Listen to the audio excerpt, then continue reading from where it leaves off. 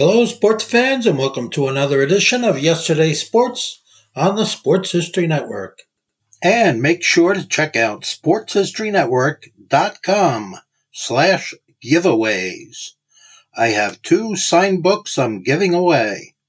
One is titled No Nonsense Old School Weight Training, and the other is Reliving 1970s Old School Football. This podcast is part of the Sports History Network, your headquarters for the yesteryear of your favorite sport. You can learn more at sportshistorynetwork.com. Hello, sports fans, and welcome to another edition of Yesterday's Sports on the Sports History Network. In my last podcast, we looked at the first half of Super Bowl X.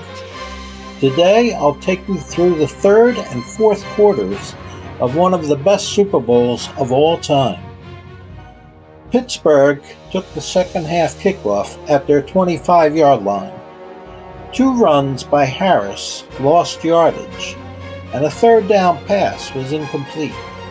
The Steelers had to punt, and Dallas took possession at their 42. Two runs gained only 3 yards.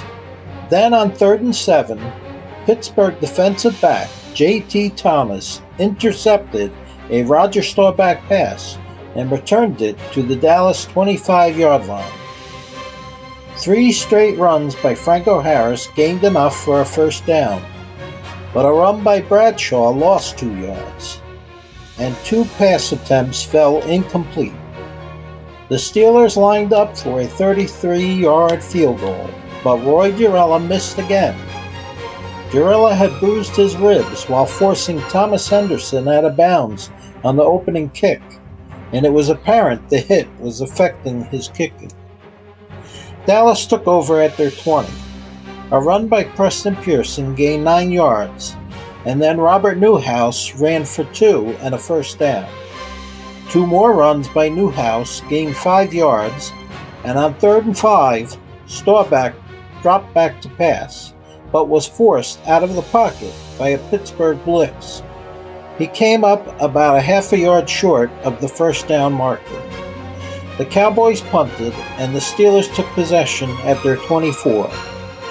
Harris gained 3, and a pass to Swan got 12 more.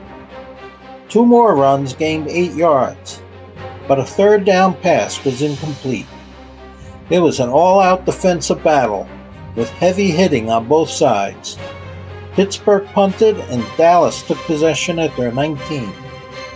3 straight runs gave the Cowboys enough for a first down.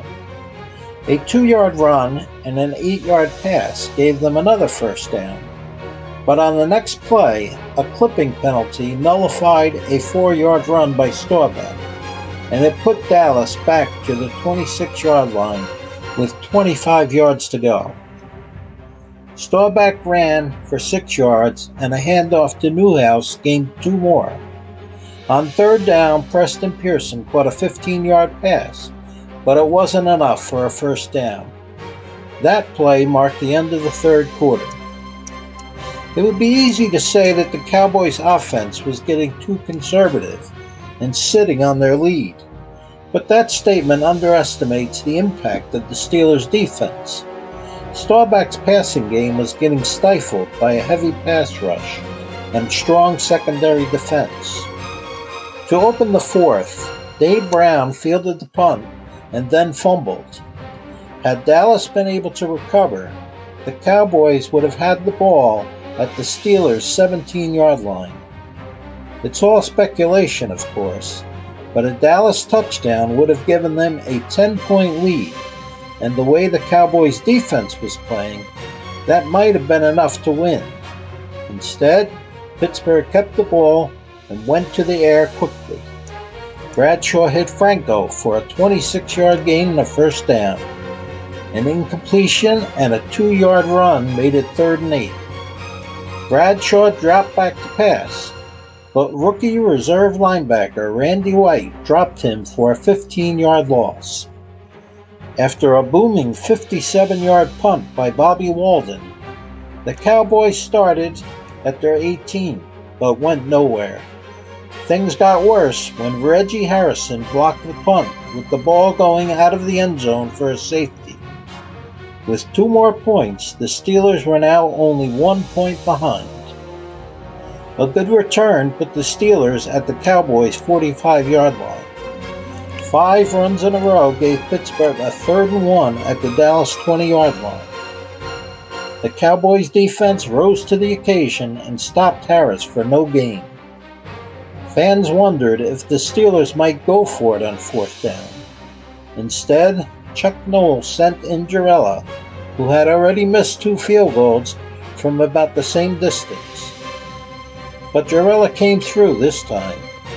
With just 8:54 left in the game, the favored Steelers took the lead for the first time, 12-10. In what could have been a disastrous play, Preston Pearson fumbled the kickoff, but then recovered at his 15. On 1st down, Staubach threw to Drew Pearson, using the same pattern used in the first quarter to score a touchdown. But this time, safety Mike Wagner read the play and intercepted. He returned it to the Cowboys' 6-yard line. Staubach later said, "It was our bread and butter play all season long. It was the first time it didn't work." The Dallas D dug in, and after 3 runs gained only 4 yards, Jarrella came through again, making the score 15-10. Dallas took possession at their 24. Newhouse gained 4 yards on a screen pass, but the next play resulted in a 9-yard loss as the Steel Curtain D once again sacked Staubach. An 8-yard pass to Charles Young was not nearly enough for a 1st down, and Dallas punted again. Pittsburgh took possession at their 30.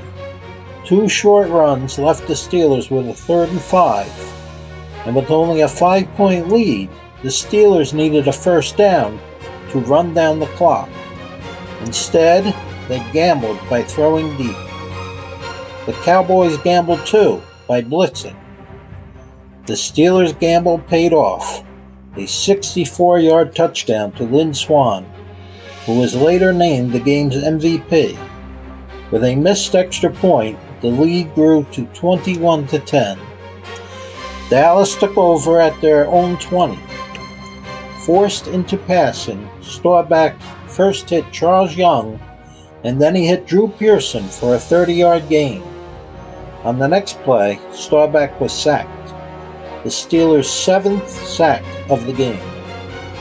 With time ticking away, Dallas had its back against the wall, but Staubach came through when he hit backup receiver Percy Howard on a 33-yard touchdown, making the score 21-17. With just 1:48 left in the game, Dallas tried an onside kick, but Pittsburgh recovered. The Steelers needed to run out the clock, but Dallas had wisely saved all 3 of their timeouts. Bradshaw wasn't at the controls at that point, having taken a vicious hit from Cowboys lineman Larry Cole on the touchdown pass to Swann. Out with a concussion, backup quarterback Terry Hanratty came into the game. After 3 straight runs resulted in no gain, Pittsburgh faced a 4th and 10 situation. Noll decided to gamble again, and he went for it on 4th down. It seemed like a risky move, but it was the right call. A 50-plus yard field goal was well out of the range for the injured Jarrella. A punt could be dangerous. They had already had 1 mishap on a punt, and several others that were almost blocked. And even though Noll knew it was highly unlikely that his team would make the 1st down, he was confident that his defense could hold the Cowboys. A 1st down didn't come. A handoff to Blyer gained only 2 yards, and Dallas took over at their 38 with 1:22 left in the game, but they had used up all of their timeouts. Another fierce pass rush forced Staubach to run, but instead of running to the sidelines, he ran straight ahead, gaining 10 yards. A completion to Preston Pearson put the ball at the Pittsburgh 37, but like Staubach on the last play, he ran straight ahead instead of getting out of bounds to stop the clock. The two plays had gained 23 yards, but had used up an entire minute, leaving them with only 20 seconds left. A third low snap in a row left Staubach scrambling for the ball, and his pass fell incomplete. With only 12 seconds left, Staubach threw a Hail Mary pass to Percy Howard in the end zone. The ball hit Howard in the helmet and fell to the ground. Replay showed that had Howard positioned himself just a little bit further back, he might have caught the ball for a Dallas victory. Undaunted, Staubach threw another Hail Mary pass, but this time Glenn Edwards intercepted, and Super Bowl X was over. It was a Super Bowl to remember. The two teams would meet again 3 years later to wage another epic battle. The Steelers would win again, this time 35-31. This podcast is part of the Sports History Network, your headquarters for the yesteryear of your favorite sport. You can learn more at sportshistorynetwork.com.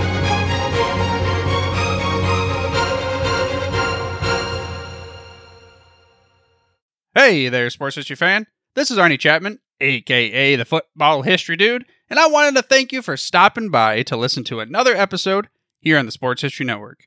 Our podcasters are passionate about uncovering and sharing sports stories from yesteryear. And if you didn't know it already, we have over 30 shows across the network covering all sorts of sports history topics. In fact, here's a glimpse into one of our awesome podcasts here on the network. Hello, football friends. This is Darren Hayes of the Pigskin Dispatch podcast, and I'd like to invite you to the portal of positive football history, Pigskin Dispatch and pigskindispatch.com. We talk about everything that centers around the game of American football, expert discussions, the origins of the games, the great players, teams, and coaches, and more, and some great guests and insights from experts. We have new episodes 3 to 4 times a week, and you can find us on sportshistorynetwork.com, pigskindispatch.com, or your favorite podcast provider. How about that? I bet you're super hyped to go listen to that new podcast, right? Well, to learn about this show and all the other podcasts on the network, head over to sportshistorynetwork.com/podcasts. Again, that's sportshistorynetwork.com/podcasts. Head over there today to find your next favorite sports history podcast.